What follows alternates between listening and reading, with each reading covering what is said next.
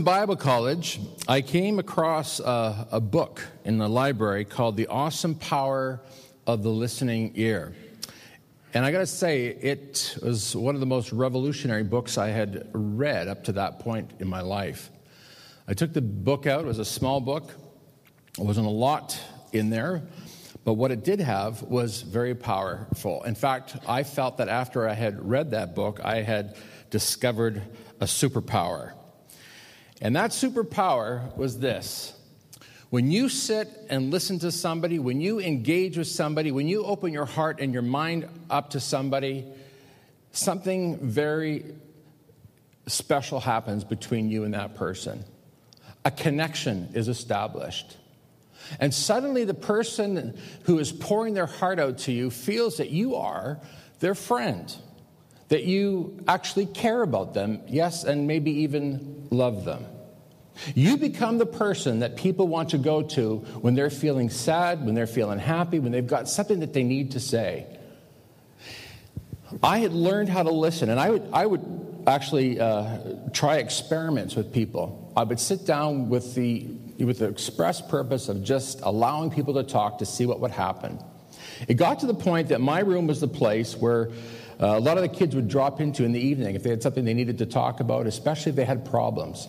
And everybody knows that when you're 18, 19, 20, you have a lot of problems.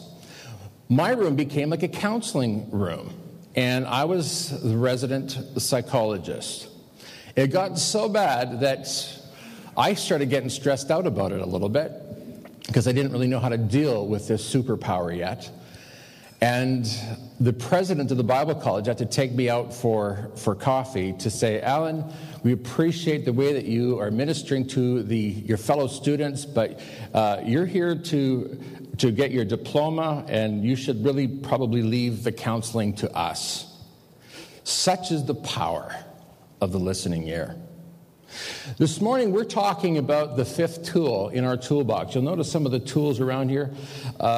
These are not the tools that are going to help you with your relationships, but they certainly signify and help us understand that there's certain things that we just cannot do if we don't have the right tools.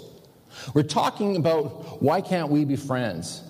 And over the last number of weeks, we've been digging into the relationship toolbox and pulling out different tools that help us have great relationships. Well, the tool that we're going to be discussing today and looking at and using is called the tool of listening to other people. Why can't we be friends? Probably because we don't listen to each other. Why can't you be friends with your spouse? Why are you struggling in your relationship with your spouse, with your kids, with your friends, maybe with your workmates? It's because there's a good chance you're not a good listener. Now, here's what I know about everybody here today. Everybody here thinks, I'm a decent listener. I'm a pretty good listener. But we're going to give you an opportunity later on, and I'm not going to tell you about it yet, where you are going to have an opportunity this week to discover what kind of a listener you are. But more about that in a few minutes. First of all, what I want to do is I want to talk about the different types of listeners. When I use the term listener, I'm using that term very loosely indeed, as you'll see. So here's the first kind of listener, or so-called listener. This is the one who actually doesn't listen. You're talking, but they're not listening, and they, frankly, just don't care what you've got to say. And, in fact, they're the kind that will just wait for you to stop talking so they can say whatever it is that they have to say. Sometimes they won't even stop talking. There's the distracted kind of listener who's sort of listening to you, catching bits and pieces, but they're the ones that if somebody walks by, it's like that. It's sort of the squirrel, distracted very easily. You know what I'm talking about. They're the one. If the phone rings, a text comes in, they're reading the text while you're talking, and they'll even have the audacity to say, "Well, keep going, keep talking. I'm just checking my text." How many have ever had that happen? You know what I'm talking about. Yeah. There are those who think it's normal for everyone to talk at once. I've been to many, many situations over the years in a room full of people where everybody's talking at the same time. And then you go away from a gathering like that and you feel really, really lonely, like you didn't really connect with anybody. Then there's the fifth kind of listener, and here's the one who thinks he's a lawyer or she's a lawyer. They're listening to the words that you're speaking. They're not listening to your heart, but they're analyzing every word that comes out of your mouth. And they really think, and they start cross-examining you. Well, what did you mean by that word? And what does that word mean? And that really doesn't make sense. And your grammar's off. That kind of, you've ever had that? They're not hearing your heart. They're just hearing words. And they're trying to make a judgment call. Nothing in this life, I think, is more diminishing than being with somebody who doesn't care about what's in your heart, who doesn't care about what you've got to say. One of the greatest problems in all relationships is that we simply don't listen to each other, or we only get bits and pieces, and it creates arguments, it creates fights, and we find ourselves in a vicious cycle. James understood that. Look what it says in James 1:19-20. He says, my dear brothers and sisters, take note of this. Everyone should be quick to listen, slow to speak, and slow to become angry, because human anger does not produce the righteousness that God desires. So let's look at this problem for a moment, this problem that all of us faces. And in fact, it's a problem that many of us would be guilty of, and that's not listening. There's a cycle here. James says, be quick to listen, slow to speak, slow to become angry.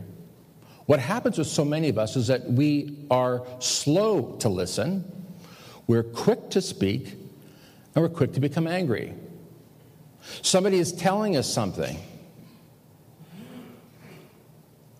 and we interrupt them because we want to address the first words that have come out of their mouth. And we are quick to speak, we're not quick to listen. And because now we've misunderstood, we've become confused, then we become angry. And now the other person is trying to set us straight, trying to tell us, hey, you misunderstood, and you said that, and I heard you say that. And now you're becoming more angry, and you're listening even less, and you're talking more, and next thing you know, the whole thing is erupted into a major battle. You have not been listening to each other. You've been talking too much, and you become angry. I see this happening all the time. James says that this cycle, which ends in anger, does not produce the godliness or the righteousness that God desires. Now, one of the things that anybody that goes to this church understands is that I am a pastor who likes to be very practical in my approach to Christianity. It's practical Christianity. It's where the rubber meets the road. It's a Christianity that applies to day-to-day living, moment-by-moment living. We talked about the 7 habits. We talked about holiness, moment-by-moment holiness. This is what we're talking about here, a holiness, a righteousness that God desires. So how are we going to be holy in our relationships? Well, first of all, let's look what Solomon the wise says in Proverbs 18, verse 18:13. He says, spouting off before listening to the facts is both shameful and foolish. How many know today that we've got a lot of shameful and foolish things going on in our home every day, and it just flows out of a lack of listening to each other? I was excited about taking my family on a trip to Fargo. And we just got our brand new van, and we were assured and reassured by our dealership that if anything should happen to the vehicle, that they'd be there for us, they'd take care of us, and that they loved us, and that we were as close to them as family. They really pitched it well, and I believed it well. We get to a place just outside of Grand Forks. Remember, our destination is Fargo. We're not even at Grand Forks yet. We stopped for a potty break. Everybody knows what that is. And I'm getting back into the vehicle, and I notice that under our car is a pool of, I was going to say blood, but it was oil. I was furious here we are, we've got only just a few days to relax with the family, and now I've got a car problem. And if anybody knows what a car problem is like, that usually consumes a weekend. So I got on the phone and I called these guys, my dealership. First of all, I had a hard time reaching them, but I finally did connect. And I'm frustrated, I'm upset, I'm angry. And I said to the guy, look, we're in trouble and we need help. And he began by saying this. He says, this is not covered by your warranty, but the dealership will take care of it. Now here's my problem. I heard this is not covered by warranty. I did not hear the dealership would take care of it. So what do?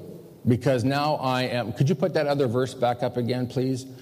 Because now I am slow to listen and quick to speak and definitely quick to become angry. I'm having a little confession here, folks, of how very, very human I am.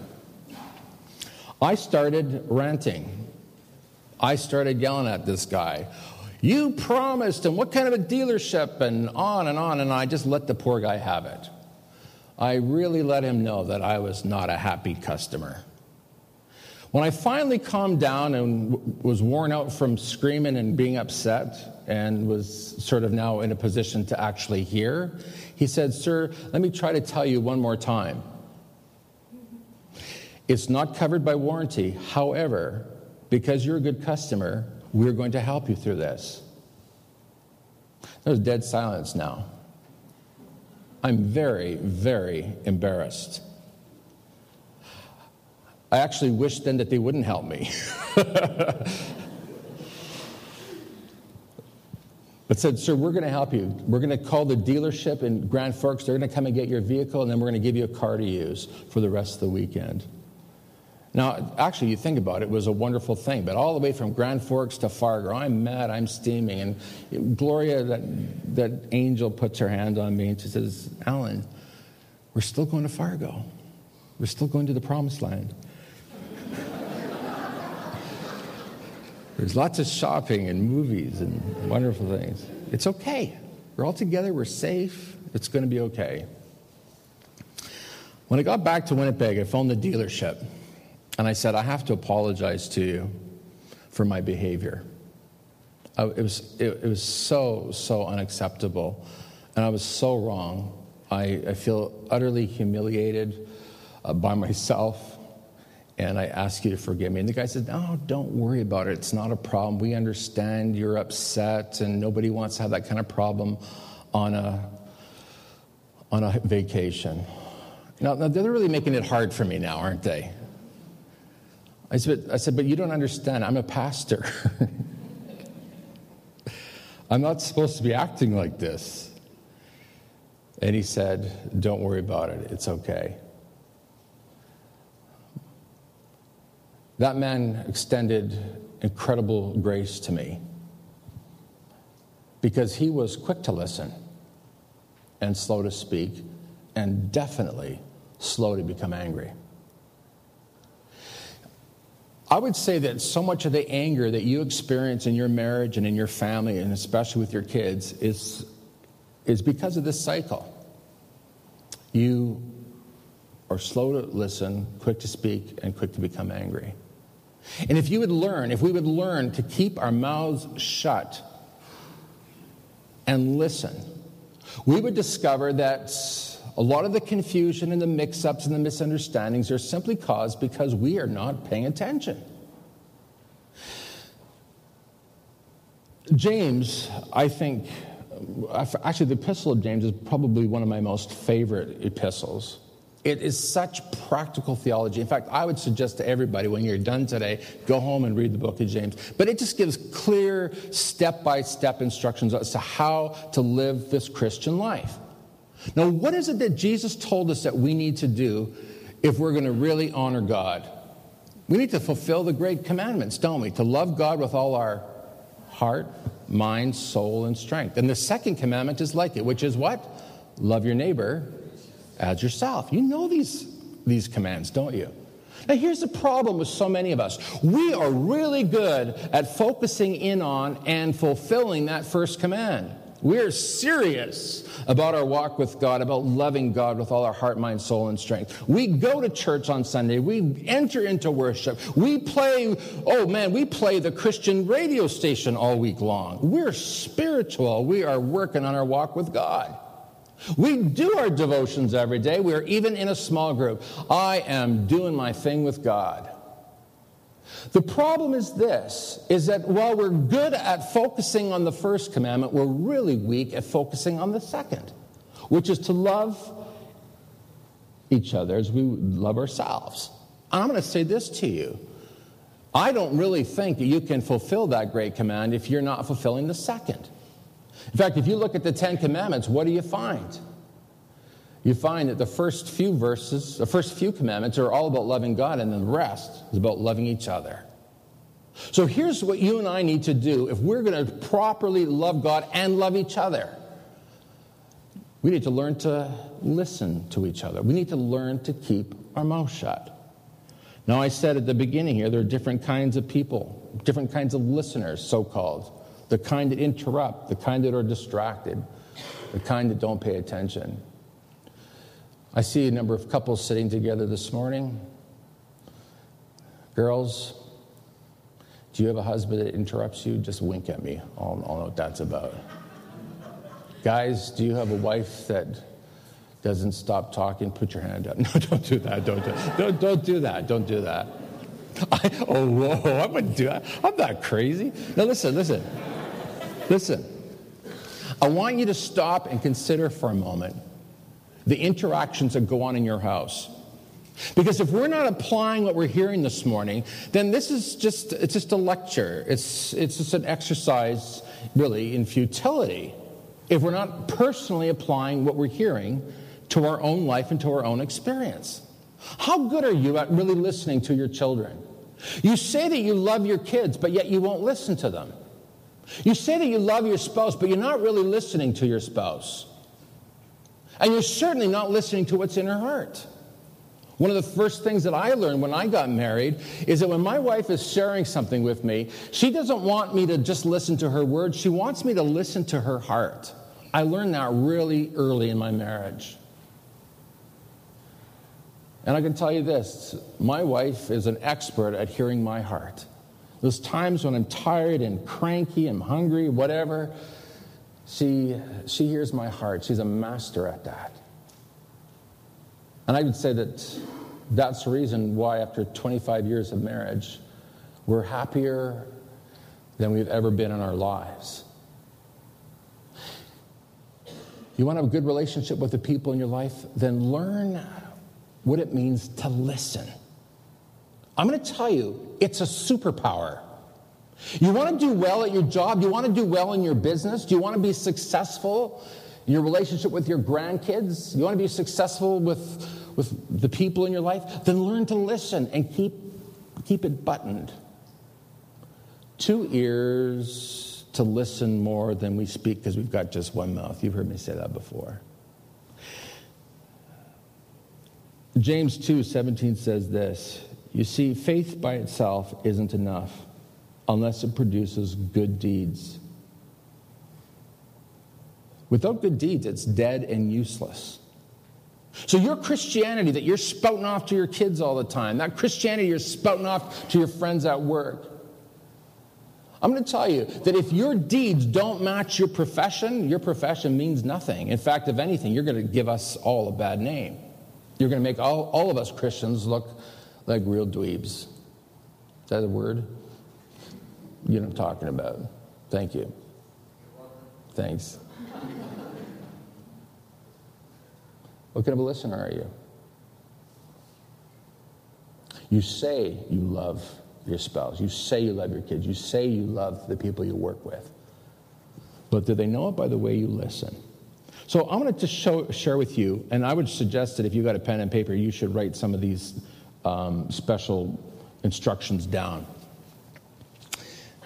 I was just reflecting as I was preparing my message for you this morning. I was reflecting on who is it in my life that I can think of that was a really good listener? And the person who popped into my mind instantly was Ron Kidd, Dr. Ron Kidd. He was one of the Bible college professors when I was there.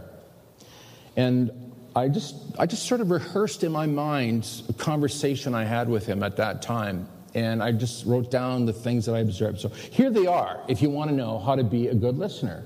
Are you ready for this? Here's what he would do. First of all, he would lock his eyes on your eyes, or my eyes. He'd look me in the eyes, and I'll tell you, that's pretty intense when your professor's looking you straight in the eyes and listening. Usually the other way around. You're listening to him. Anybody remember the Peanuts comic? Blah, blah, blah, blah, blah. Yeah, okay. But now it's reversed now. He's sitting and listening to me.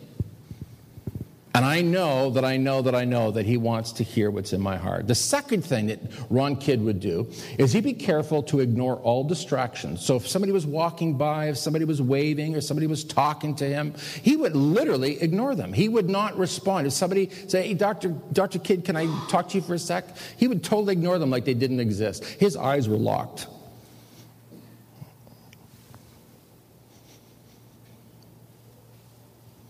And he's listening, refusing to ignore. And as you're talking to him, he would not interrupt you. He would just listen. He would respond appropriately. He would shake his head. He would nod. He would smile. Whatever it is that you're sharing. If it's a sad story, oh man, that's too bad. But listening, responding appropriately. You really get the feeling that he is sympathizing or empathizing with you.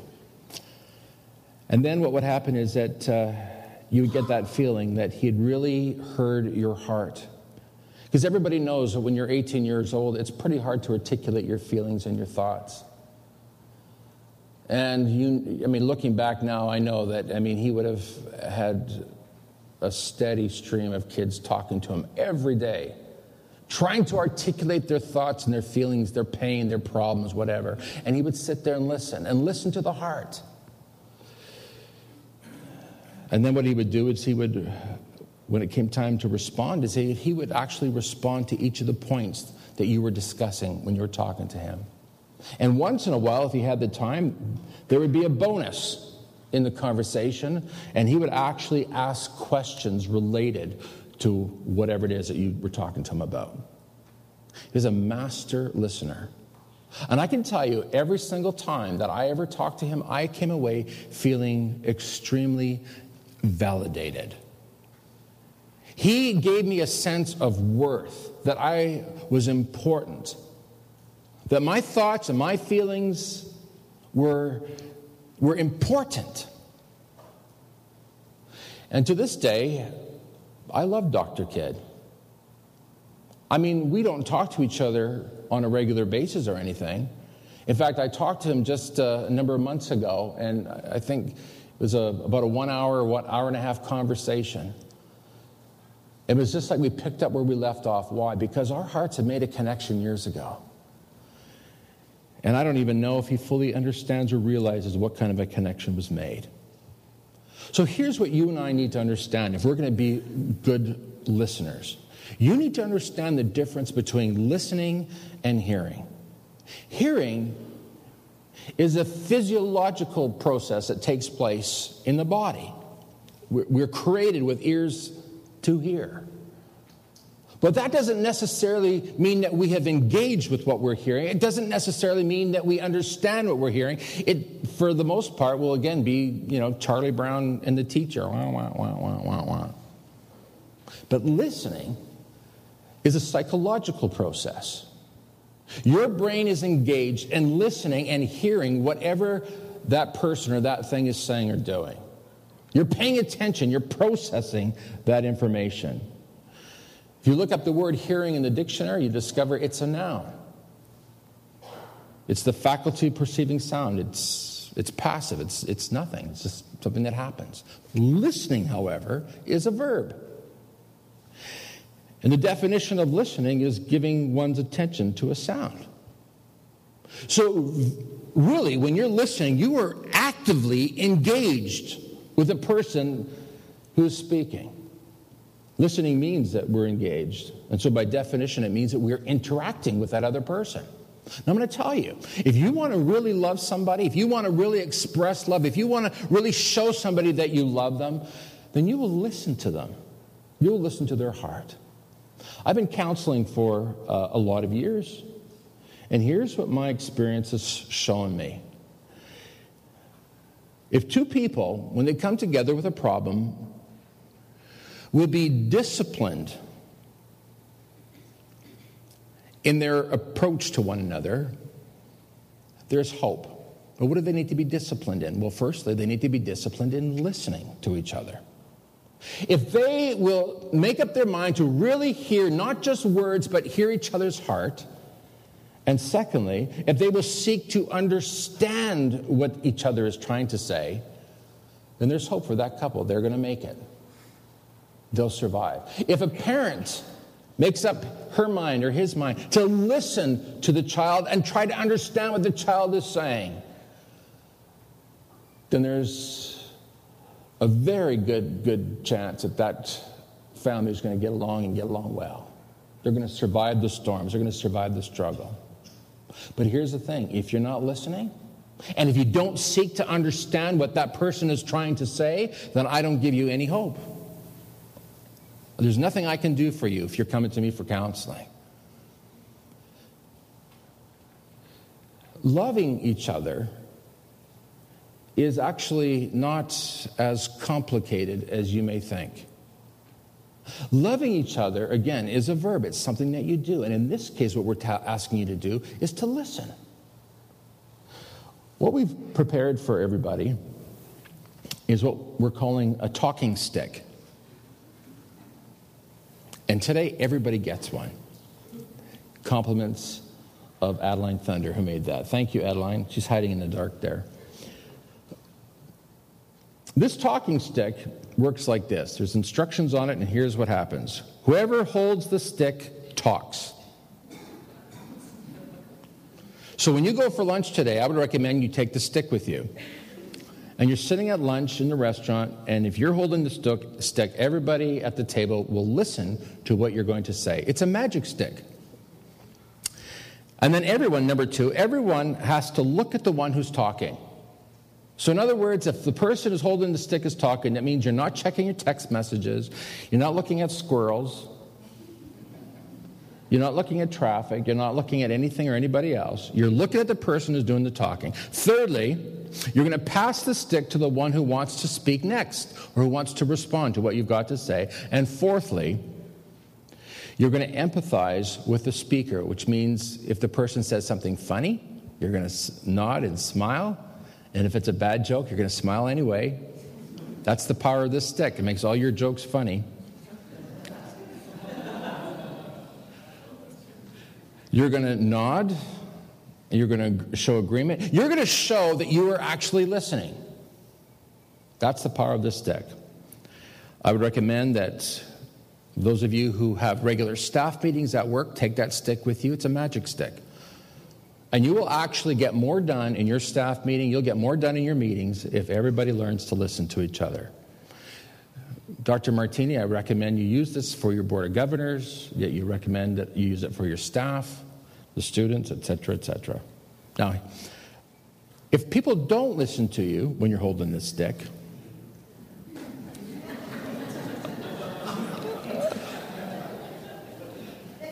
it's a pretty big stick. Please don't throw it at them. Tap lightly on the table, and they will be reminded that it's your turn to speak. This will revolutionize the way you communicate. Because remember I said earlier, you're going to find out something about yourself. You're going to find out what kind of a listener you are or are not. You're going to discover your ability to actually engage with people, to interact with people, to actually hear what's in their heart. I watched a couple leave this morning. They don't have kids, and each of them had a stick.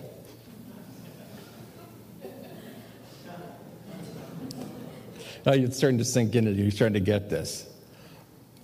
I said, you're both taking a stick. Does this mean that you're both going to talk at the same time? I said, or are these swords? These are not swords. You need to get in the habit of listening to each other. Last week, I had a call from a mother, and by the way, I asked for permission to share this with you. And she said, I'm having some trouble with one of my kids, and I really don't know what to do. Pastor, what can I do? So I gave her some advice, and here's her response. This just came in this week. She said, Pastor Allen, thanks for listening to my heart the other day. Did you hear that? Thanks for listening to my heart. And for telling me what I needed to hear and do instead of what I wanted to hear. I greatly appreciate you and what you have done for me personally and my family. I took your advice about having a cup of tea with my daughter when she came home from school on Friday. I told her to get out our special fancy teacups and saucers and that we were going to have a special time together. I told her that she was going to talk to me about school, about things that were bothering her and things that were on her heart. I said that I would sit and listen and not speak. She set up the dining room table with a china and a few snacks, and when I came in with a teapot, there where she was sitting, there where the mother was sitting, was a pen and a pad of paper with the words at the top of the page, and I'm going to use my daughter's name, Sarah's Problems, with numbered lines. And she said to her mom, she said, Mom, write down all the problems that I share with you so that you can pray about them. This is the first time this has ever happened in this family. This parent goes on to say this. She talked, I listened, I wrote, and then we prayed. I don't remember what the tea tasted like, and I didn't care what the snacks were served alongside the tea, but something changed in both of our hearts at that moment. I felt connected to her heart. We cried and prayed together and hugged. We bonded with each other. I believe that through this time, our whole family has been bonded closer to each other. The rest of the weekend was like from a movie. She behaved wonderfully, helping me with chores without so much as a grumble or a whine. She did it joyfully. We had a little bump in the road of life. Our whole family sat and talked together after this, and we cried with each other, and we cemented our time with prayer. I feel that after this weekend, with everything that has happened, that we are stronger and happier together. My daughter has since requested that we have our tea time at least once a week to talk. Thanks for your advice and your love. I can't thank you enough. Folks, you have no idea how powerful it is to listen. It's a perfect fulfillment of the law of Christ to love each other. It will cement your relationships together. And if you've got problem in your relationships, then maybe what you need to do is maybe get a small version of this as a reminder to listen twice as much as you speak. This is the fulfillment of the law of Christ. This, my friends, is practical Christianity. It's a practical theology. It will revolutionize your marriage. It will revolutionize your family life. It will revolutionize your work life. Listen. Let's stand together and pray, shall we? Father, we're so grateful and thankful for your word that gives such practical advice.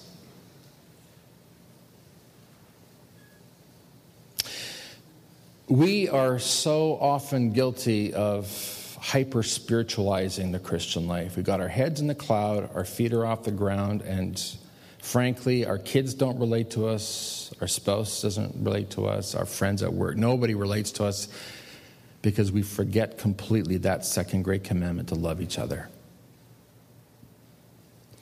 Father, I pray right now for everyone here today, whatever problem they may be experiencing in the relationships, that they would understand James's excellent instruction to be quick to listen, slow to speak, and slow to become angry. Because God, We want to produce the righteousness that you desire. Thank you, God, for your word. And thank you for instruction from heaven. In Jesus' name, amen. Tell the person beside you, would you listen to me?